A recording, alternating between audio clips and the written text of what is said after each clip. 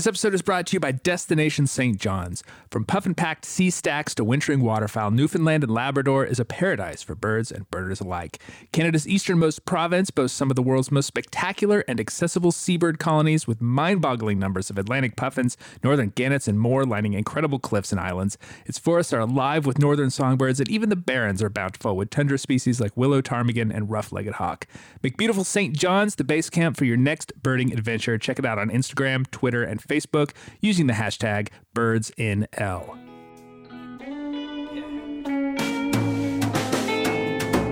Hello and welcome to the American Birding Podcast from the American Birding Association. I'm your host, Nate Swick.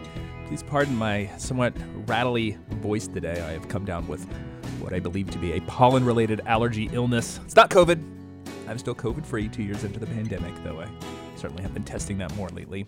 It is spring after all. Got to get out. Aside from all that, I do have some very exciting news to share. Exciting for me, maybe exciting for you, could be. The ABA is traveling to Panama this September, famously the only nation named after a Van Halen song, visiting our friends at the Canopy Tower, which has become, over the last couple decades, one of the premier locations for birding in Central America. We will be traveling with the incomparable Carlos Betancourt. There will be tanagers. There will be hummingbirds. There will be, if we are extremely lucky, harpy eagle. You can experience them all with me, if that moves the dial at all. I'm very excited. I've birded Colombia and Costa Rica, and there's not a lot I love more than filling those gaps in my eBird map. So you get more information at the ABA website, aba.org/travel. It is available now. Maybe it'll fill up fast. Might as well jump. On the show this week, it's This Month in Birding with a panel heavily laden with vets. We have Jody Allaire, we have Jordan Rudder and Brody Cass-Talbot. We talk climate change and spring and starling myths and ivory-billed woodpeckers.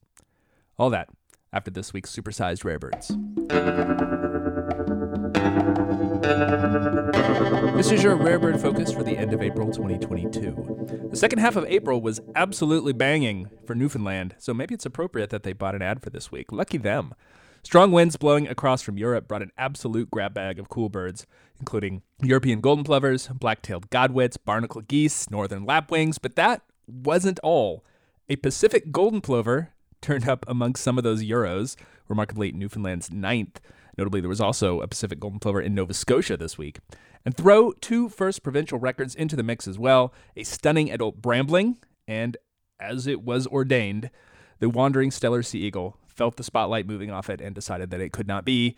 Both firsts were found on the Avalon Peninsula, the eagle just north of St. John's. Other firsts to note in this special expanded segment, Oklahoma had its first record of hooded oriole, a stunning male at a feeder in Osage County. In Oregon, that state's first record of common crane, long awaited, frankly, was seen in a small flock of sandhills in Haney County near Burns in the east part of the state. And in Florida, what looked very much like a state-first great-tailed grackle was photographed in Miami-Dade, expertly pulled from the ranks of the omnipresent boat-tailed grackles. Kudos to those birders for noting the light-eyed, flat-headed weirdo and taking lots of photos. This is a bird that has the potential to range pretty widely over the continent. They've been spreading north and west for decades, but are almost certainly overlooked in the masses of boat-tail in the southeast.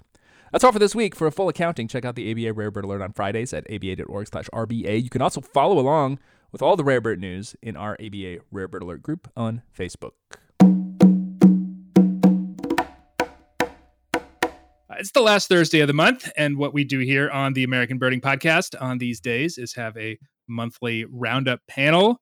We talk some bird news, we share some sightings, and generally have a good time. That is always true, but perhaps especially true with April's panel, a who's who of returning voices who always have interesting things to say. So let's get to it in reverse alphabetical order. And starting in the far west, it is our friend from Portland, Oregon, and Portland, Audubon, Brody Cass-Talbot. Hello, Brody. Good to see you. Hey, thanks for having me. And jumping back to the East Coast, to Maryland, where we get to welcome back from the American Bird Conservancy, former ABA Young Birder of the Year, Jordan Rudder. Hi, Jordan. It's been a while. Hi. It's great to be here. Yes. And in the great middle of the great nation of Canada, actually a little bit towards the left, truly, from Drumheller, Alberta, and Birds Canada, it is Jody Allaire. Welcome back, Jody. Hey, great to be back. Hey, everyone. Yeah, it's so good to have you here. It is spring. It is happening. End of April. We are no longer ramping up. We are now in it. I am normally in North Carolina today. I'm speaking to you from Central Florida, where it sometimes feels like spring has already passed. But for the most part, the signs are all here. Birds are moving. They're singing. They're displaying. There are babies in some cases. It's rare that we have a panel that is so well distributed across the continent. So with that in mind, I want to start off by asking you all, how do you do spring? How do you approach spring birding? Is it methodical? Is it luck? Is it both? What do you do? First, you have to deal with Zuganrua. Yes. Personally, Absolutely. professionally, bird-wise, everything. Yeah. Then you got to deal with your allergies. Oh, yeah, that's a big thing in the East. Yes. And then you got to deal with either being humble or trying to hide your rustiness from all the winter of not knowing your Eastern warbler calls. And then you just go for it. Yeah. You just enjoy it. You soak it all in. You get out there. Yeah. I agree. I think that this time of year is the time of year where I feel like maybe the worst birder, because there's all these vocalizations that I'm like, I'm just terrible at this because I don't know what any of these are. And then eventually you're like, right, okay, that's a Nashville and that's an Orange Crown chip, and it all comes back. But I think about spring birding somewhat methodically, in part because my favorite thing is just to find birds that are moving through that we don't get to see the rest of the year where I live. So, for us, it's mountain bluebirds and Nashville warblers. We just have a narrow window each year to try and catch those birds as they move through. I love that. I mean, and just, all of it. But in Portland, we have really felt like it hasn't started yet because it's just been so unseasonably cold and rainy that it just feels like it's not quite spring yet. So we're all sort of still waiting for a full-fledged spring birding, which we did not know before apparently means t-shirt birding.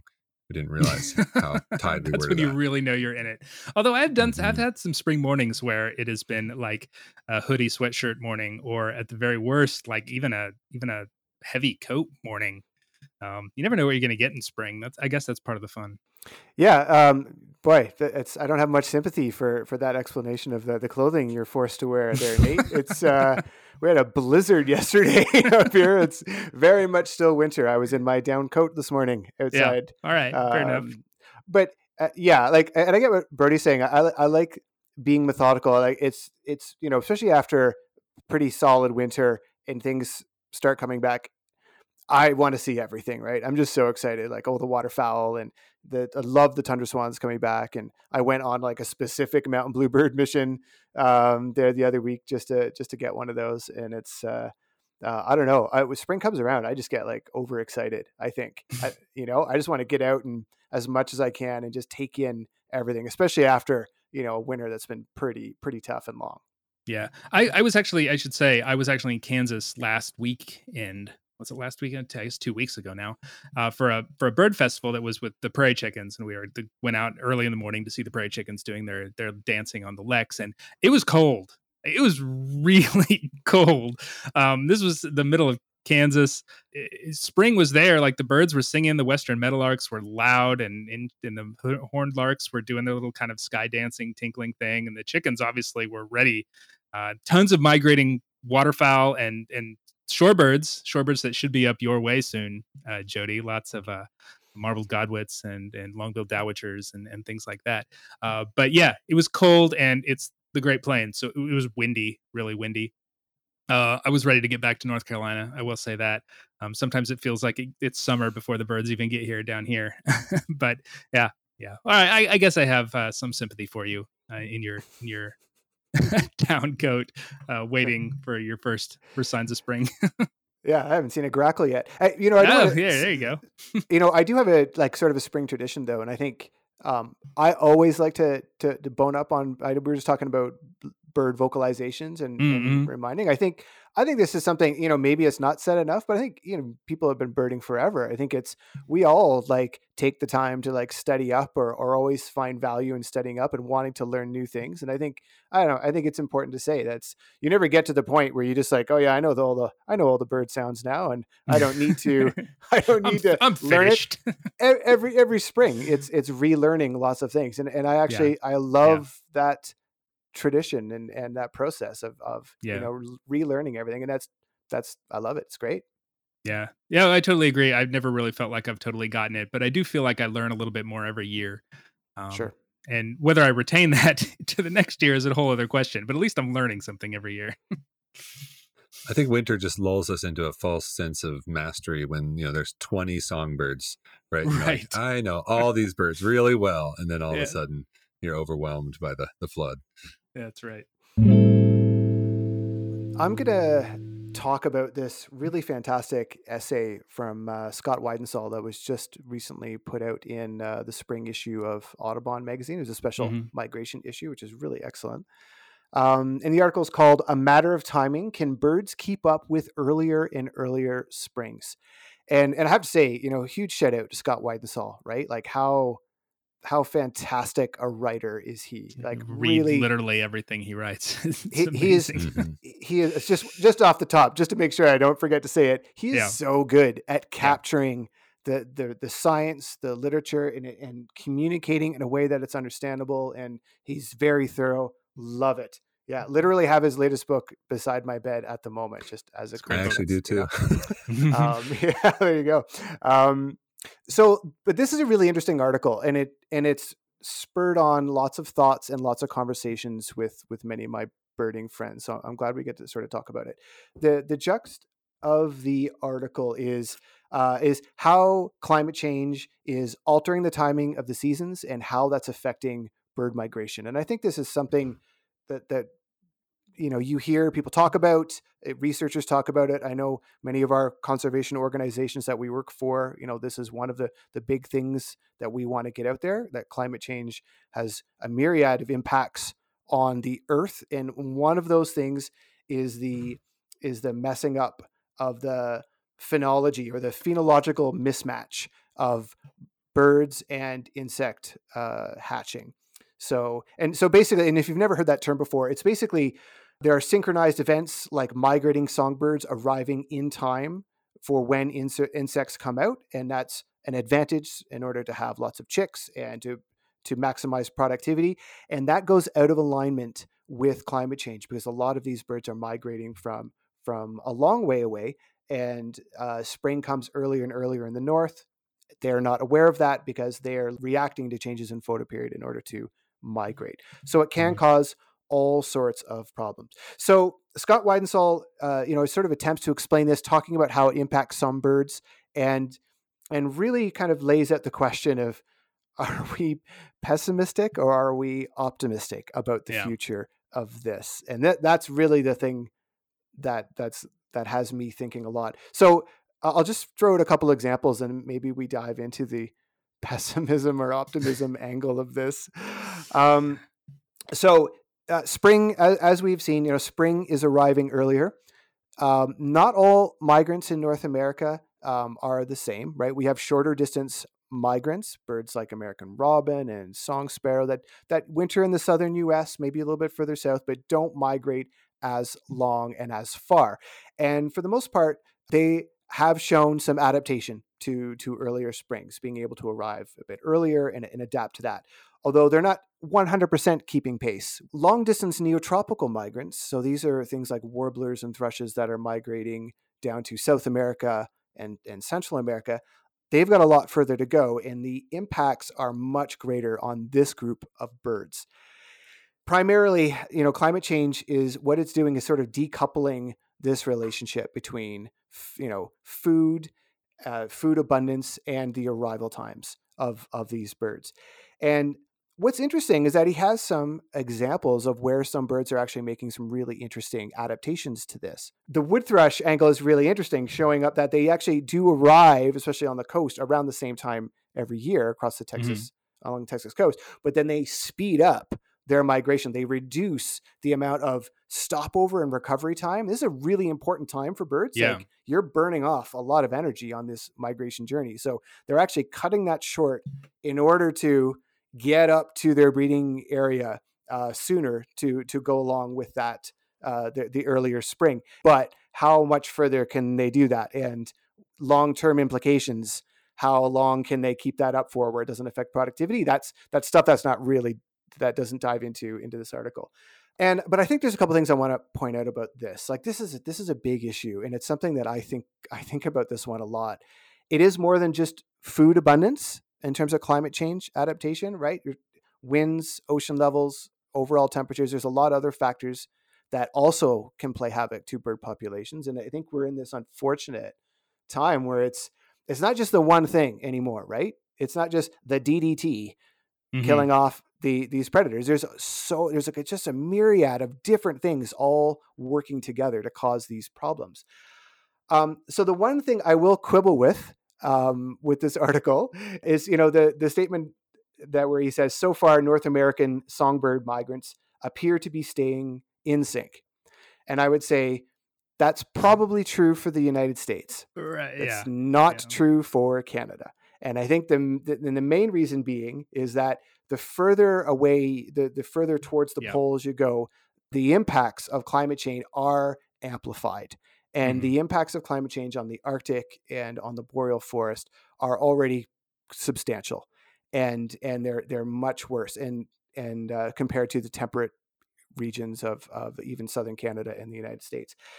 And there's data to show it. So in Canada, if you look at the State of Canada's Birds Report or data from the Canadian Migration Monitoring Network, which is a series of bird observatories set up across Canada, if you look at that data, they show a much different story. They show consistent declines right across the board for all long-distance neotropical migrants that breed in Canada. And it also shows massive declines to every single long-distance migrant shorebird that nests in the Arctic in Canada. Overall, the further a bird travels, the less flexibility. I totally garbled that entire sentence. I'm going to say it again. The further a bird travels, the less flexibility they have. And that's what we're seeing.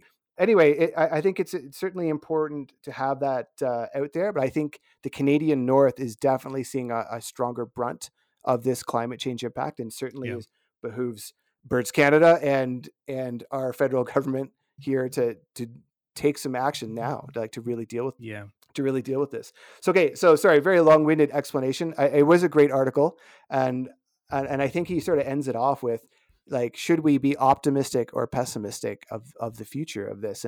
And Scott says he's a little of both, and I'll have to say I'm probably in exactly the same boat.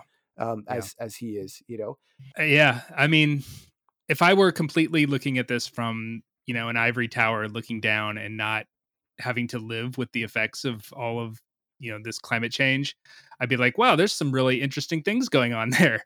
It's kind of cool how birds are reacting to this in a positive way, that are they're getting back on track to some extent. But unfortunately, I'm not entirely there because we do have to live in this world.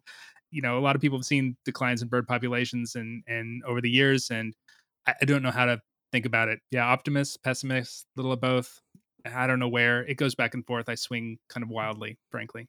And Nate, getting back to your earlier question about our spring birding traditions, one of the things that I love about eBird is the ability to compare, year over year how things are changing. So, I looked at rufous hummingbirds, and sure enough, over the last couple of years, they've showed up much earlier than they have the previous 5 years, and being able to track. So I sort of like to track that phenology. In some ways, these birds showing up earlier is on that optimist side where they're adapting because they have to. And so that does give us a little hope. But then, I was out birding a few weeks ago and I saw Vox's Swift. It was in March, the end of March 28th. And I thought, well, that seems early. And I checked, and it was on eBird for our county, which is a pretty well birded county. It was the first March record for Vox's Swift. And then almost 2 weeks later, we had the first measurable snow in since we started keeping records in Portland. We had like 5 inches of snow, right? So you've got this Vox's Swift that maybe tried to speed up and maybe went faster than it normally would, and gets all the way up here, and then you've got this freak snow event. So in Portland, that was our probably third major abnormal extreme weather event in the last year and a half, that probably all 3 of them have had at least some level of bird mortality. So on the pessimist side, I think these extreme weather events really make me kind of worried. And I think, optimists versus pessimists, optimists think everything's gonna be fine and pessimists think it's all going to hell. I think that probably it's in the middle somewhere. Yeah, and whichever one you're leaning towards changes on a day-to-day basis. But isn't it also pessimist, optimist? There's like a third pause category of just like, birds are amazing. Like, let's just think about this mind-boggling aspect that I don't actually think we can comprehend of like, you're telling me they're speeding up. Like, I feel like the comedic relief joke about comparing that to, pandemic gym exercise routines or something. Like, I couldn't do that. I already can't migrate, fly 500 miles across the Gulf of Mexico in 24 hours. Like, that's amazing. Like, birds are just incredible. So I also don't want to lose that like appreciation of these individuals. And I also can't help but be like, okay, folks, this is another rallying call.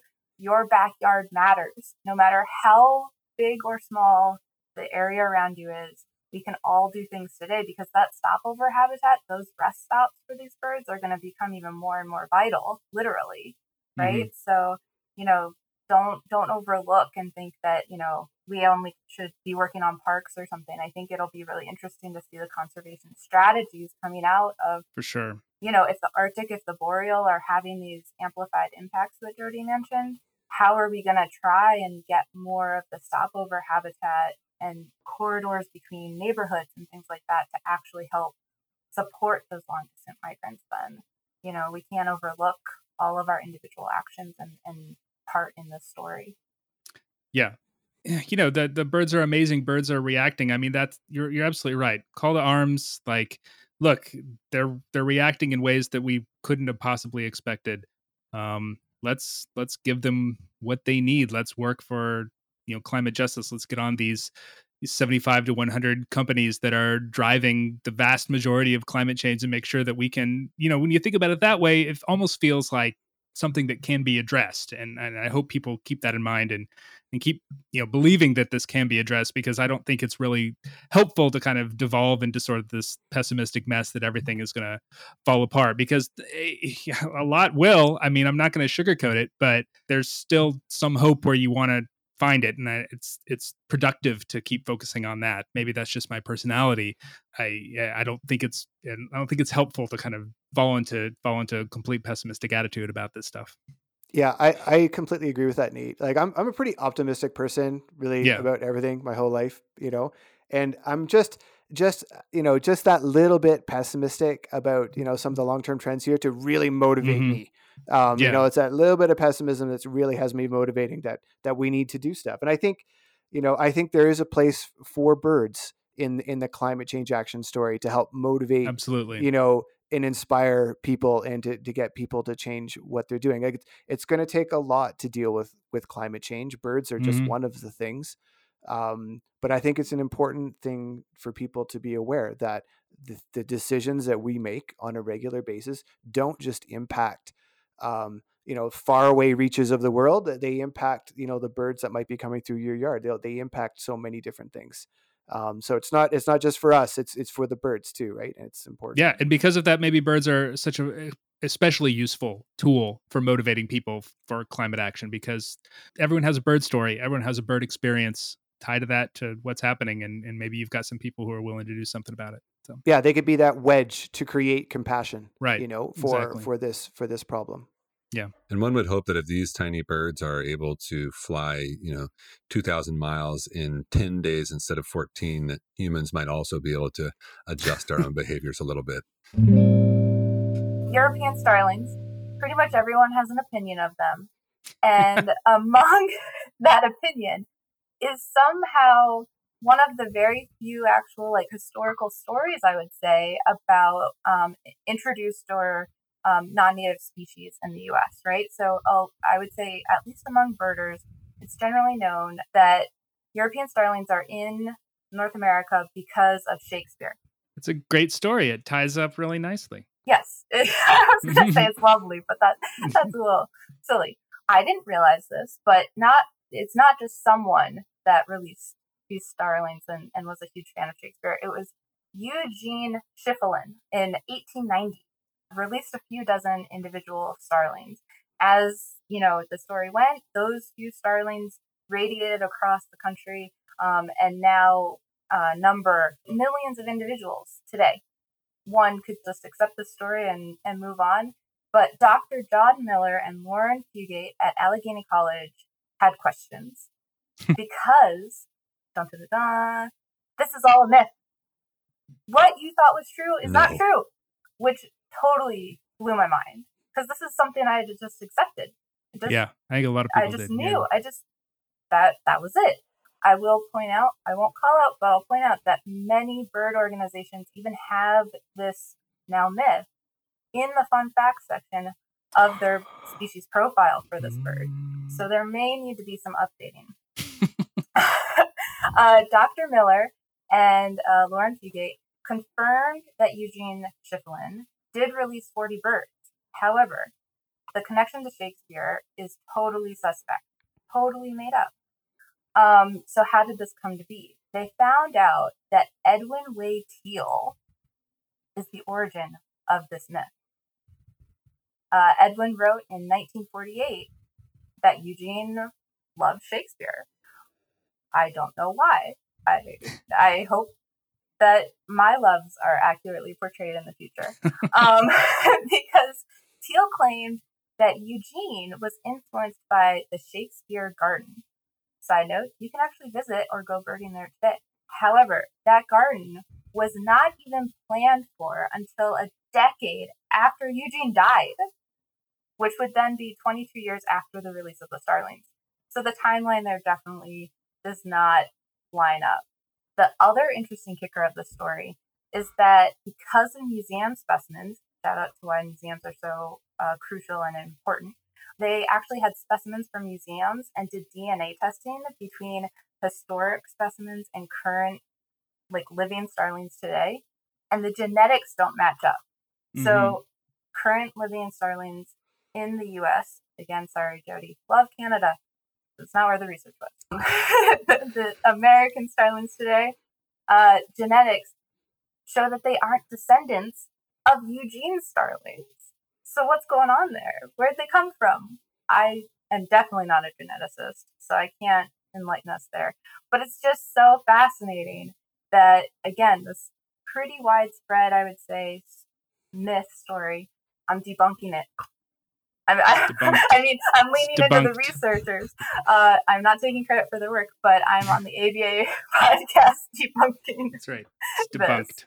And I think, if I may, before others jump in, it's just, one, it's fascinating because it really highlights just what do we know, both in terms of science, facts, history, birding lore, stories, things like that.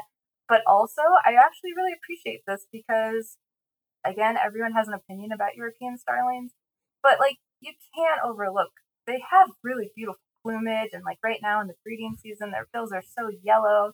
And as someone that lives on the top of an apartment building, I appreciate that I have a male that has claimed my window box as his Shakespearean stage for singing and attracting mates. So shout out to just always ask questions, because this is fascinating and shows how much we have to learn about ourselves, our birding community and everything, as well as birds. So is this going to help people's perception of starlings or hurt people's perceptions of starlings if this story is debunked? Did people like or were willing to tolerate starlings because of the association with Shakespeare, and now they will absolutely have no tolerance of starlings at all? I wonder. What did the starlings PR agent have to say about this story? That's what I want to know. Well, see, that's such an interesting twist to the conversation, because that's not even where my mind was going. But that's such a good point about yes, positive PR for the starlings. The association with Shakespeare was always good for starlings, and now it's not there. Yeah, I'm not sure about that. You don't think so? Well, I think that people like the story, but I don't think it helps them like starlings, because I think what it shows is this sort of antiquated idea of things, being better somewhere else. So apparently, and I've heard of this before, Portland, Oregon was one of the places that they released starlings back in the late 19th century. And there was no mention of Shakespeare. It was just this idea that, well, Europe is the center of culture and Right. everything else. Yeah. And so we should have the same birds as Europe. And they released them, and we have since grown to not believe that was a good idea. So I think that people just like the story. I don't think it actually helps the starlings image. I don't know. I'm willing to be convinced otherwise. But wasn't that the reason there's a lot of European birds in New Zealand too? Because there was just some English colonists who were like, hey, our birds are better than these birds, which is totally wrong. And then they just released like robins and blackbirds and starlings in there because they wanted to be home and they weren't appreciative enough of the tuis and kias and all the other cool birds they have down there. Now, that is an interesting part. So I'm referencing a New York Times article. There also is a free version. And the article is pretty long. So just in case listeners want to go and read it for themselves, which I have the link in the show notes. Yep. It does have a huge conservation impact section of the article. It's usually overlooked, especially because they aren't native to the country, that European starlings are actually in decline. They're having huge population declines, which could be, again, an indicator of something else going on, things that, conservation really needs to address. So in terms of like PR for the starling, technically this is a species that needs help. And then they also have a section in the article of the impact of starlings being an invasive non-native on native species. They go through kind of how this is, and Jody mentioned this earlier, this is just one threat, one component of the full story. We can't currently say that starlings have actually had a negative population impact on other species. So usually part of the negative opinion of starlings is that they outcompete other species. Right. However, we can't definitively say that. So going back to PR, that's something that, the starling definitely could use help with debunking as well. Well, you work in PR, Jordan. Maybe you should be the starling PR person. Maybe starlings were the original Shakespeare. Maybe that's right. That's where it came from. They were the original. They inspired Mozart. I think starlings are really amazing birds, right? Like I love this article because I think, like the rest of you, my mind was also blown that I thought this was a thing, and now I'm like, why didn't I think to even question that story? We just all assumed that oh yeah, Shakespeare lover, makes total sense, but obviously nope, it's that's not the case. I think it's that article like debunked a whole bunch of things with starlings, right? And I think that's important because, and it's unfortunate. Like I know they're an introduced bird into North America, but they're still a bird and they're still really cool. And starlings do murmurations, right? Like one of the things that like non-birders know about birds is that there is a bird called a starling and they do these crazy pattern flock movements, right? Like starlings actually could do a lot in terms of inspiring people to connect with nature. So just a little shout out to starling in terms of their impact they can have, right? They're pretty cool. Absolutely. I mean, we can't take for granted urban species really too, right? Talking about that connection, talking about birds can help with climate change issues or folks caring about nature or whatever. European starlings, rock pigeons, house sparrows. I mean, those are the birds that I, right next to Washington, D.C., see every day. And, thinking about accessibility issues, where people live, green spaces, things like that, if everyone has a bird story, sometimes it's with those species that could definitely use good PR because they're helping our messaging, our conservation efforts, and everything else. Like, I feel like this is kind of going down the rabbit hole of like, stop saying there are good and bad species. Just love birds. They're just species. Yeah, they're just birds. And they all have a role to play, just like we all have a role to play in helping them. I like this. I like the writer for pointing out, A, that starlings are declining in their native and introduced ranges, and B, that we do the same thing with starlings we do with lots of species, where we scapegoat them for the ecological catastrophe that colonizers caused on this continent. But I do think that my favorite part was just that how that story came to be. It sounded like the first time the person talked about it, he just sort of randomly associated these two things that were completely unrelated. And it sounds like maybe that person got like some positive reinforcement from that and then just went with it it reminds me, it's a bit of an aside, but so I used to be a raft guide, and raft guides just lie about everything, or they just make everything up, because it's easier than actually researching stuff. And I remember this raft guide coming back from the Caribbean, where they'd been a kayaking guide over the winter, and saying, I learned how pelicans die. And I was intrigued. Oh, I know. And he said they die of starvation. And I was like, okay, go on. He said, because when they dive for fish, they keep one eye open as they dive, and eventually they go blind in that eye. And so then they have to start diving with the other eye open, and then they go blind in that eye, and then they're blind and they can't fish anymore.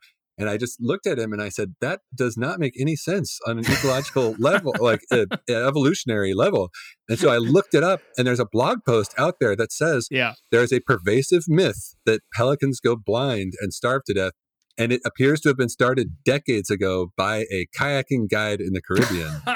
And, but that's just that's stories that, a good story. People love it. They don't really care. Yeah, they don't care. The story's it's the got thing. a hook, yeah. right? Because the real story is much more boring.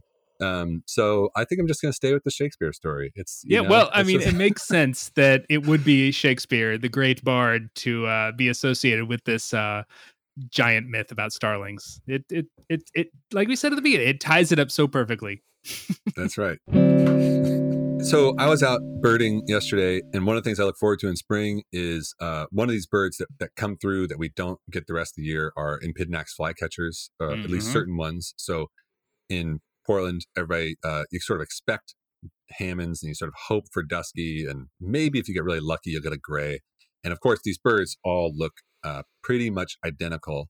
And so we both are excited about it and in fear of finding a silent impid, because then you're literally trying to gauge the number of millimeters on specific feathers, the primary projection, like how long are the feathers at the end of the wing.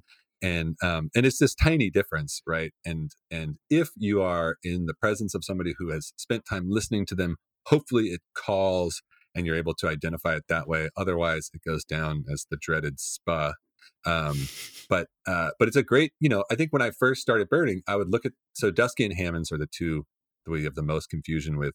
And you look at them and you just think, why are these different species? Like, these should be the same species. Some people still say, just lump all the impids.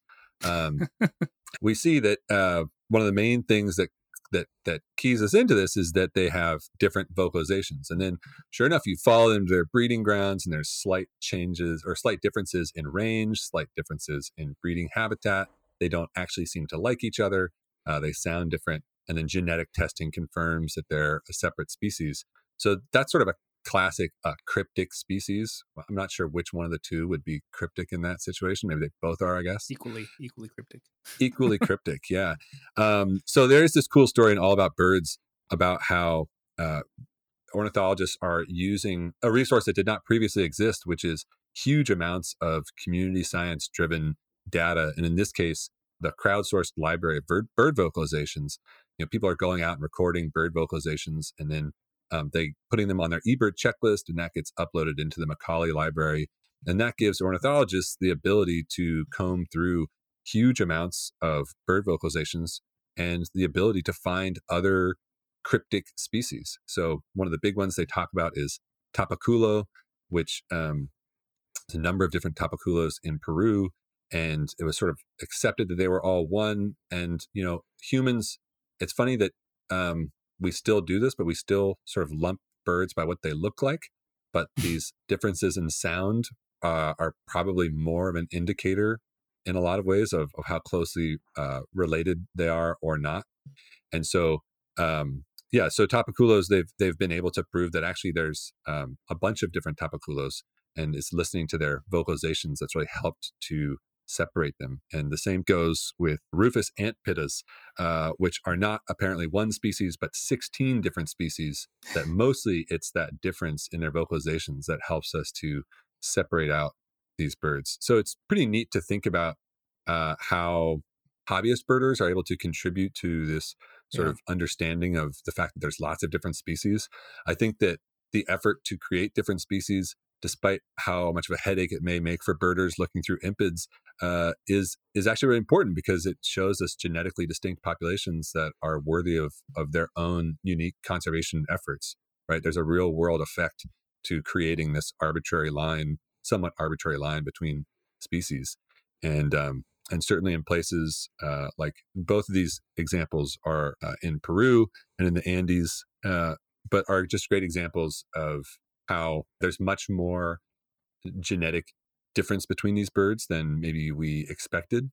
The article also goes into how some of these questions are still unanswered in North America, in the United States and in Canada, where we've got birds like marsh wren and other species that we know have different songs on each side of the continent. And some of them, it turns out, are not very genetically distinct, like chipping sparrows may sound different east and west, but they're genetically pretty different. But just sort of fun to think about how hobbyist birders can go out and be recording bird vocalizations and be contributing to a broader scientific understanding by being able to provide all this data there. And Macaulay is now, they said, this is a little out of date, but they said almost 1,000 audio recordings a day are being uploaded into Macaulay, giving us a treasure trove of data. And the precursor being Xenocanto, I think is a little easier now with Macaulay because you just attach it to your eBird checklist.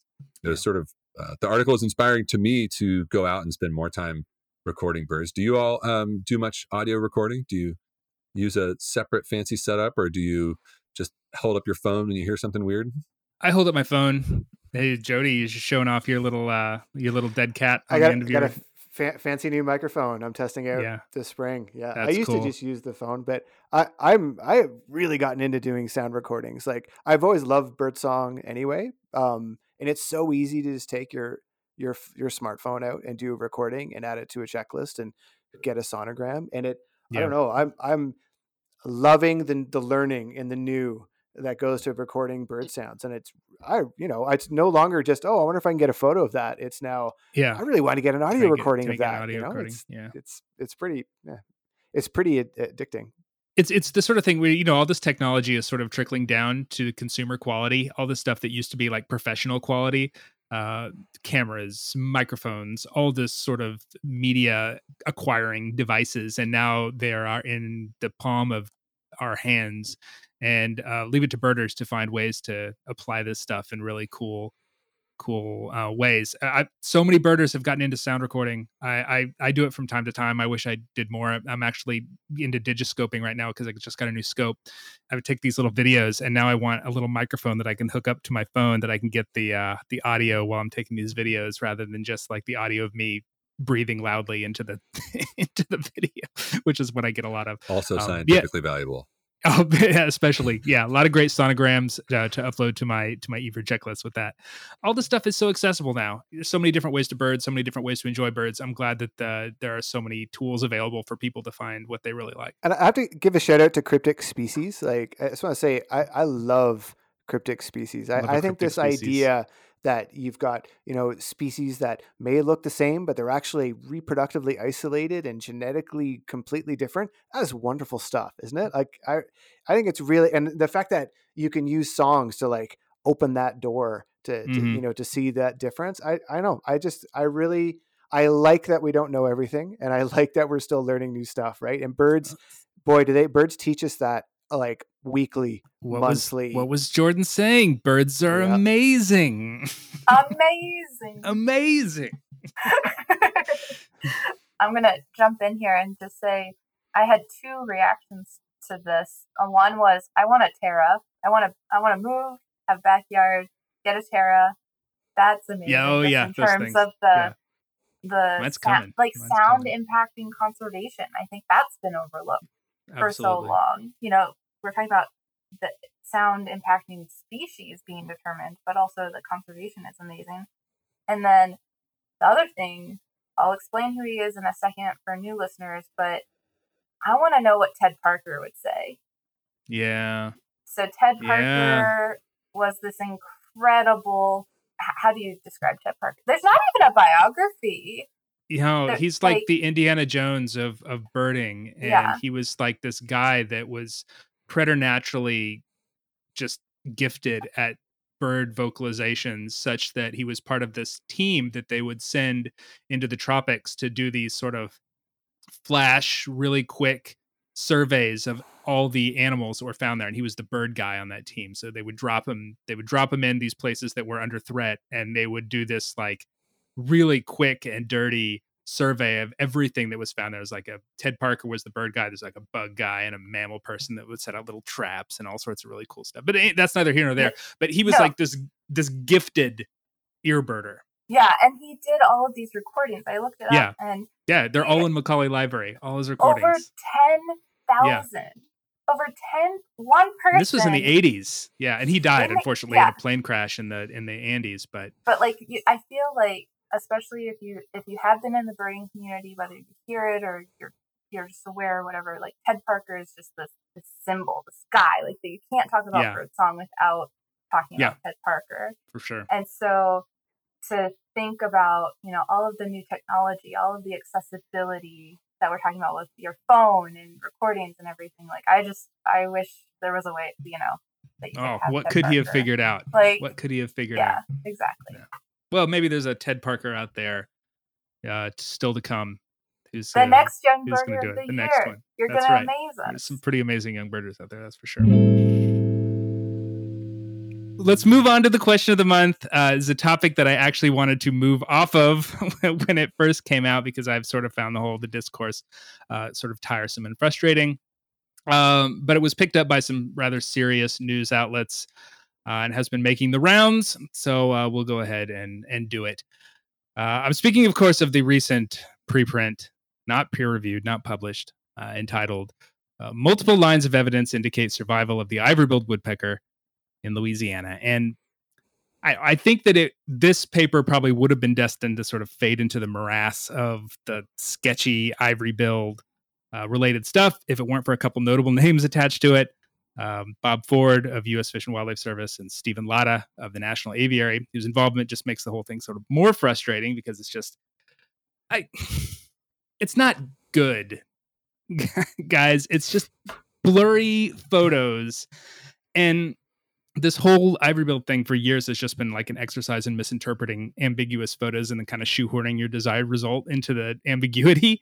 You do this sort of thing where you sort of make up field marks, and then you see these photos and say, oh, those are the field marks that are there. I don't know. It's granted, there are a couple photos from this thing that look kind of interesting, but how many identifiable photos of woodpeckers did they take with these trail cameras that they're set up such that they can sort of cherry pick these few that look the most like ivory-billed woodpeckers and put them into this paper? These few that were all taken in poor conditions, and apparently ivory-bills only show up when conditions are bad. A couple of them seem very clearly to be pileated woodpeckers to me, and red-headed woodpeckers, to the point where I have to sort of question these people's ability to identify birds in the field, which I don't want to do, which is what I don't really like about this. The mind sees what it wants to see. We're all birders here. We know the ways that we can be fooled when we're in the field. The way that you can convince yourself with a brief view that you saw something that you really didn't see happens all the time. And I think that's what's happening here too. I don't know. It pains me greatly to be the skeptic here, because these are people with significant scientific cachet attached to this. And the ivory-billed woodpecker is this tragic loss, and I feel like we just constantly stuck in the denial stage of grief. I don't think that we can really actually get past it and kind of talk about why it happened. And there are some bad actors mixed in who are taking advantage of well-intentioned novices. But my main issue with this has mostly been sort of the credulousness of the media because of the names attached. NPR treated it like it was sort of a cute little morning story. I also think that it will eventually find a home in a journal because the methods are sound, even if the results are kind of weird. This is just bad birding and questionable science, and it's exhausting. And that's really all I sort of have to say about it. Yeah. So that's the question of the month, I guess. What's the deal with this? I would like to play devil's advocate. Please. But I just really can't. I just really struggle with it. I actually spent a lot of time trying to figure out how to do it, and I couldn't. Yeah, no, I appreciate that. I appreciate the effort. I couldn't in good faith, because I think that, like you said, like being a birder, the one thing I've learned over and over again is that you can't trust a bad look. You can't trust a bad look. I get a bad look at something, I try and turn it into something, and once I get a good look, I'm like, oh, that's definitely not that super rare bird that I thought it happens it was. Every time I go out. Because I like to Yeah. kind of make that guess, right? You kind of want to test yourself. You want to make the guess about what you see. But when you're wrong, you're wrong. When you're right, it makes you look great. But when you're wrong, you're just like, all right, it happens. Mistakes happen. Yeah. But like no one wants to admit that they're wrong with this. And two bad looks don't equal it being the bird that you want it to. And 50 pieces of bad true. evidence don't equal one good piece of evidence that there Yeah. actually are ivory bills. I think the closest that I can get to defense of this is I think that if we look at the debate, there's kind of on one side, you have people that want ivory bills to still exist. And on the other side, you have people that really, really, really want ivory bills to still exist. That's fair. We all want these to still be around, right? And so the only thing that I like about it is that it doesn't bother me if somebody wants to spend the next 40 years paddling through the swamp looking for one. It's better than watching football, probably. And hey, and there's a small part of me that does hope that someday somebody's going to find an actual verifiable piece of evidence, or actually get a identifiable photo.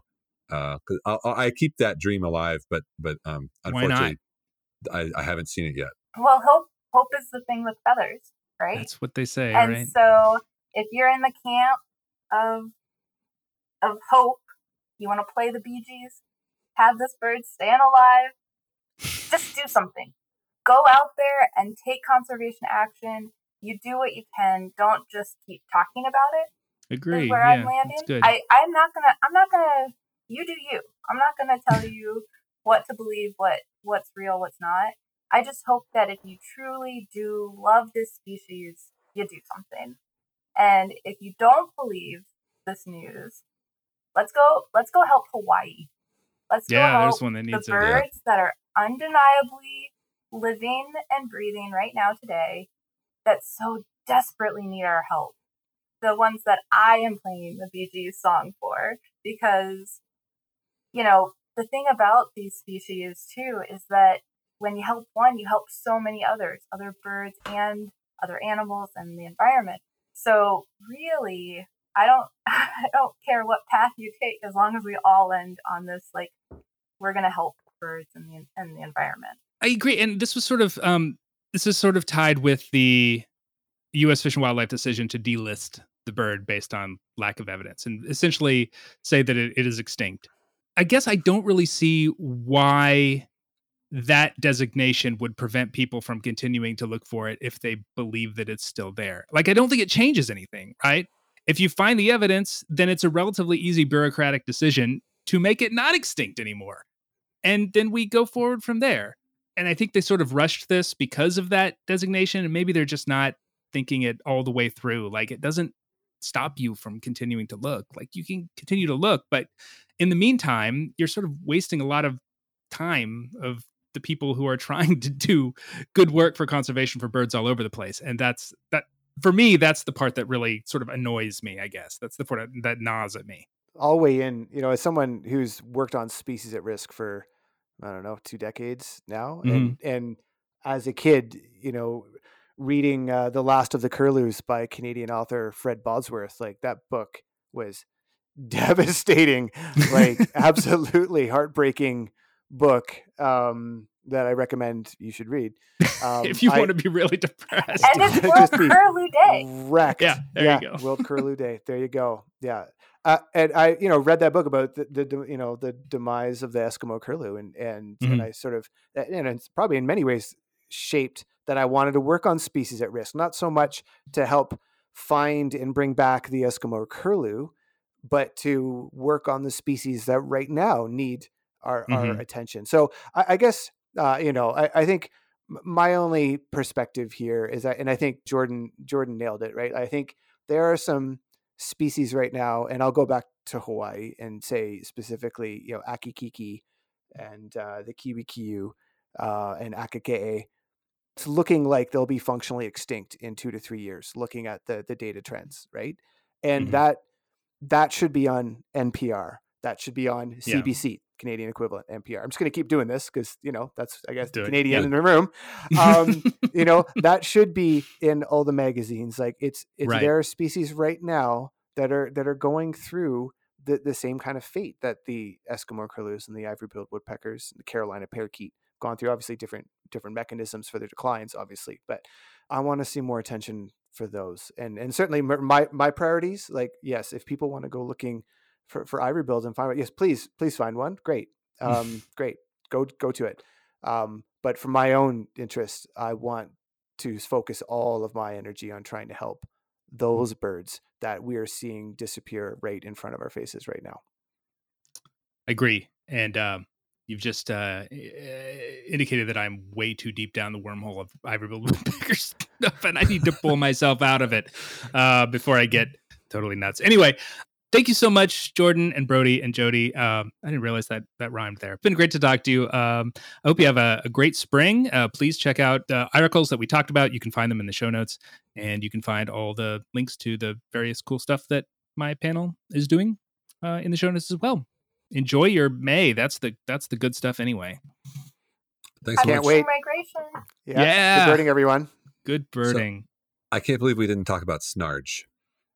Oh, I wanted to talk about Snarge. I wanted to talk about Snarge. I totally forgot about that.